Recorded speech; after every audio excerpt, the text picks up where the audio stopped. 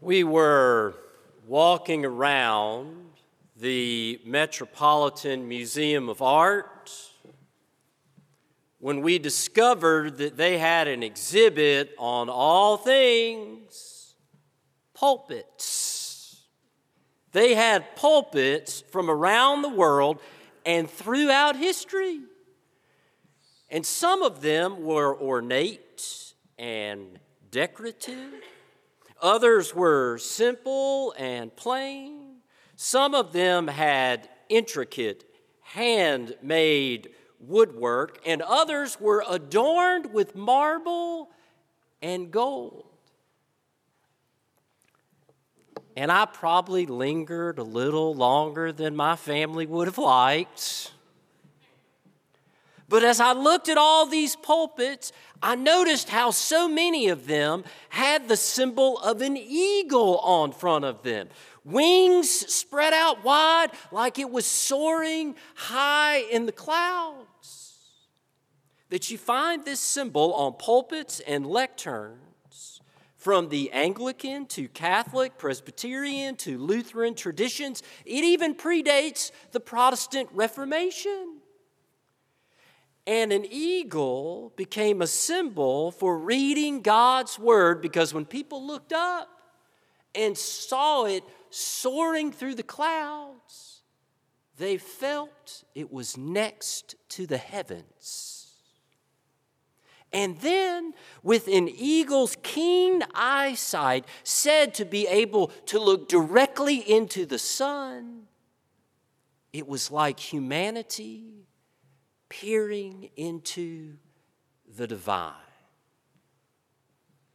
And watching an eagle soar high into the clouds is magnificent and majestic. It feels like you brush up against God's glory. But I wonder, as we are peering off into the distance, where does Scripture invite us to look? Because when we look at Jesus throughout the Gospels, or we look where Jesus was looking throughout the Gospels, he was always looking towards the vulnerable, towards the child or young person, the widow or orphan, towards the lonely, the sick, the poor, or the neglected. And when we read through this parable that Jesus shares about the owner and the workers in the vineyard, we cannot help but look where Jesus was looking. The owner went out in the middle of town to hire workers for the day and hired some there first thing in the morning, agreeing to pay them the normal daily wage, and then sent them out into the vineyard. Well, later on at 9 a.m., the owner found some more workers, hired them, and sent them out into the fields. Then at 12 noon, same story. Again, later at 3 p.m., hiring some, standing there on the street corner, sending them out into the fields. And then, of all things, at 5 p.m., when the workday is almost over, hiring more workers, sending them out into the field. And then at the end of the day, the owner told the manager to call everybody in from the vineyard and to pay them a normal daily wage, lining them up. Those who were hired last at 5 p.m., all the way back to those hired first thing in the morning. Well, when those who were hired at 5 p.m., only working about an hour or so, got their paycheck, it was for a normal daily wage, for working an entire day, and they were elated. And I have to imagine, as word made its way back through the line, to those all the way in the back who were hired first thing in the morning, they were excited as well because they assumed they were going to be paid more. Well, The line went on, paying those at 3 p.m. and at 12 noon and at 9 a.m. And then those who were paid first thing in the morning got up to the front of the line, received their paycheck, and it was only for the normal daily wage, which is what they agreed to. But they were furious because they were made equal to those who only worked part of the day. But the owner said, "Am I not allowed to do what I choose to do with what belongs to me?" And such is the grace of God, where the first will be last and the last will be first. And I have to wonder,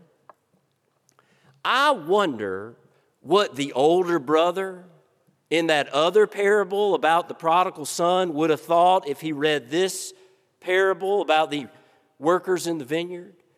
Would he have seen himself in the workers that worked all day and who were upset? Because the older brother always did everything right. He was always in the fields working. It was the younger brother, the prodigal son, who wasted so much time. But then the party was for him, because he was lost then found. That Jesus was always looking towards the vulnerable,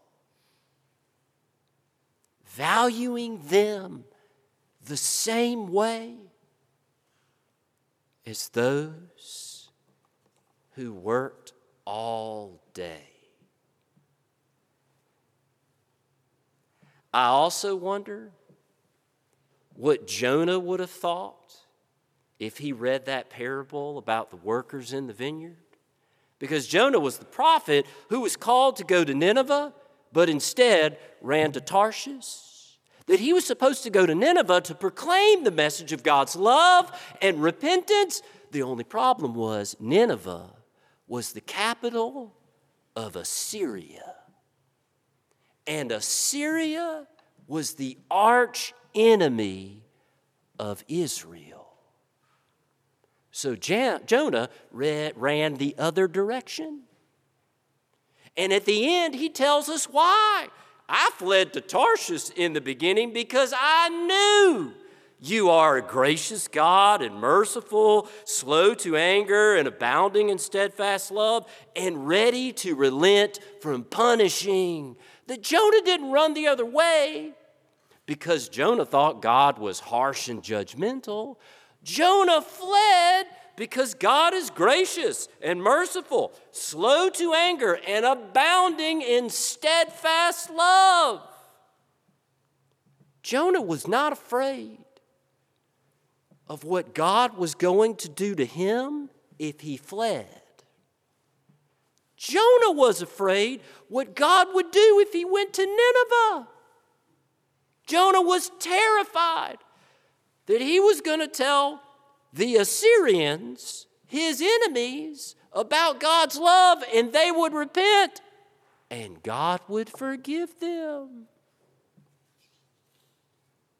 That perhaps Jonah would have resonated with those workers hired first thing in the morning, wondering why those who repented at the last minute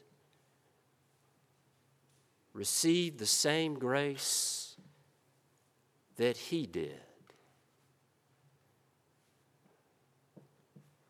That wherever we see hope, wherever we find grace, we are invited to celebrate it. That if we are not careful, we can become angry about good things. Like those workers hired first thing in the morning, or Jonah, who was angry about God's grace. I remember a Christmas gift I got growing up. I was in elementary school, and I tore the wrapping paper off, and it was this rectangular box. It had a red base and a clear cover that you could open and close. And when you opened it up, there was this turntable that would spin around like a record player, but it didn't play music. It created art. And we followed the instructions, putting 4 big batteries in it so that when you closed the cover and turned it on, it'd spin around really fast. And it said you would take this white piece of cardstock about this size, and you put it down on the turntable, and then all you had to do was put large drops of paint on the paper. You didn't need a paintbrush. Then you closed the cover that was clear, and you turned it on, and it would spin around really fast. And the centrifugal force made the paint start to spread out, that you could watch it move towards the edges. You couldn't control where it went. But when it was finished, it was quite beautiful. And such is the grace of God, that it's always moving towards the edges, spreading out to places we would not expect, not because it is deserved, but because it is needed. And it is quite beautiful that Jesus was always looking towards the vulnerable, the child, the young person, the widow, the orphan, the poor, the lonely, the sick, the neglected. That Jesus got into trouble because he stood with others that others would not stand with. And anytime, and every time that we see the grace and goodness of God, wherever it is found, we should celebrate it. Because God is gracious, slow to anger, and abounding in steadfast love. Amen.